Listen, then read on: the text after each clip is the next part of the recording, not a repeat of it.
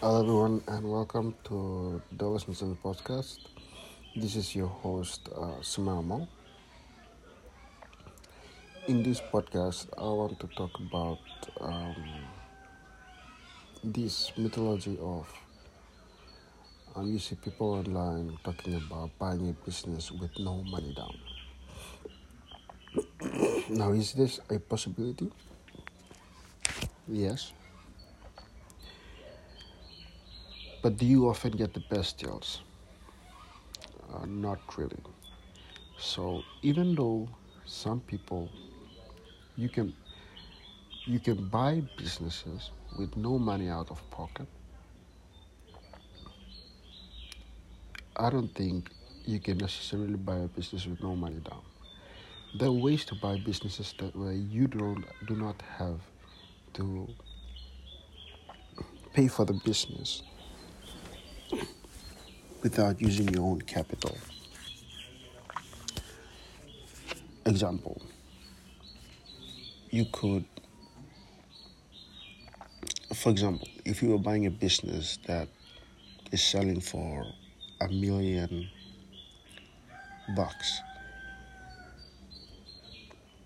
you could go to the bank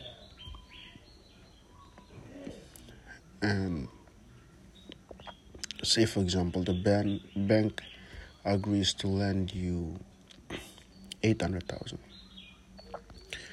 So that means you will have to come up with 200,000, and the bank will finance 800,000. You could probably sell 20% of the company to a friend, a a family office, or a business owner who is interested also in the business, who has a business that's similar, who could benefit by being part owner of the business. So you could probably sell 20% of the business for 200,000 to that owner, use that as down payment together with 800,000 financing from the bank, and pay back and pay and buy the business, pay the owner of the business. And you can use the cash flow from the business to pay off your loan. You own 80% of the business, someone else owns 20%. If you have the 200,000, you can use 200,000. Buying a business is not like buying a house. Buying a business is not like going shopping with a budget. You have to look for the best deals. And people who sell quality businesses, and a quality business is a business that earns a high return on equity, does not need to continuously inject capital to maintain it. So it does not need extra capital to run its operation.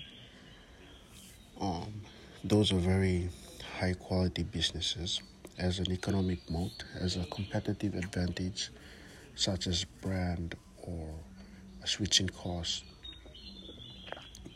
as very high barriers to entry. Now, those are very quality business. People who build those businesses usually do not accept no money down deals, which means 100% financing, or do not accept seller note.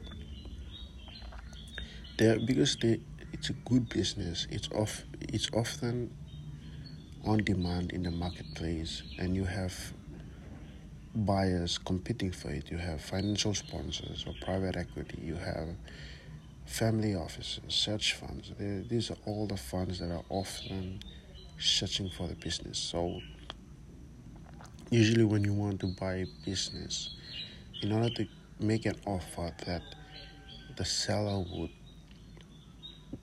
accept, you usually have to pay cash. Using the example that I just gave, shorten the due diligence period and make it very convenient for the seller to accept your offer. Because You cannot make money on deals you do not own. You cannot make money on businesses you do not own. So it's better to tie it up, get it under control, do your due diligence, and after that after the due diligence period, you can decide if you want to go ahead with the purchase and close the deal. So if you want to buy the best businesses, you have to get the attention of the seller, because if it's a good business, you won't be the only person trying to buy it.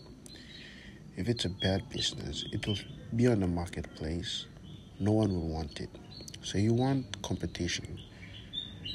Buy the best businesses, even if you have to pay a little bit of premium for it or a little bit more for it.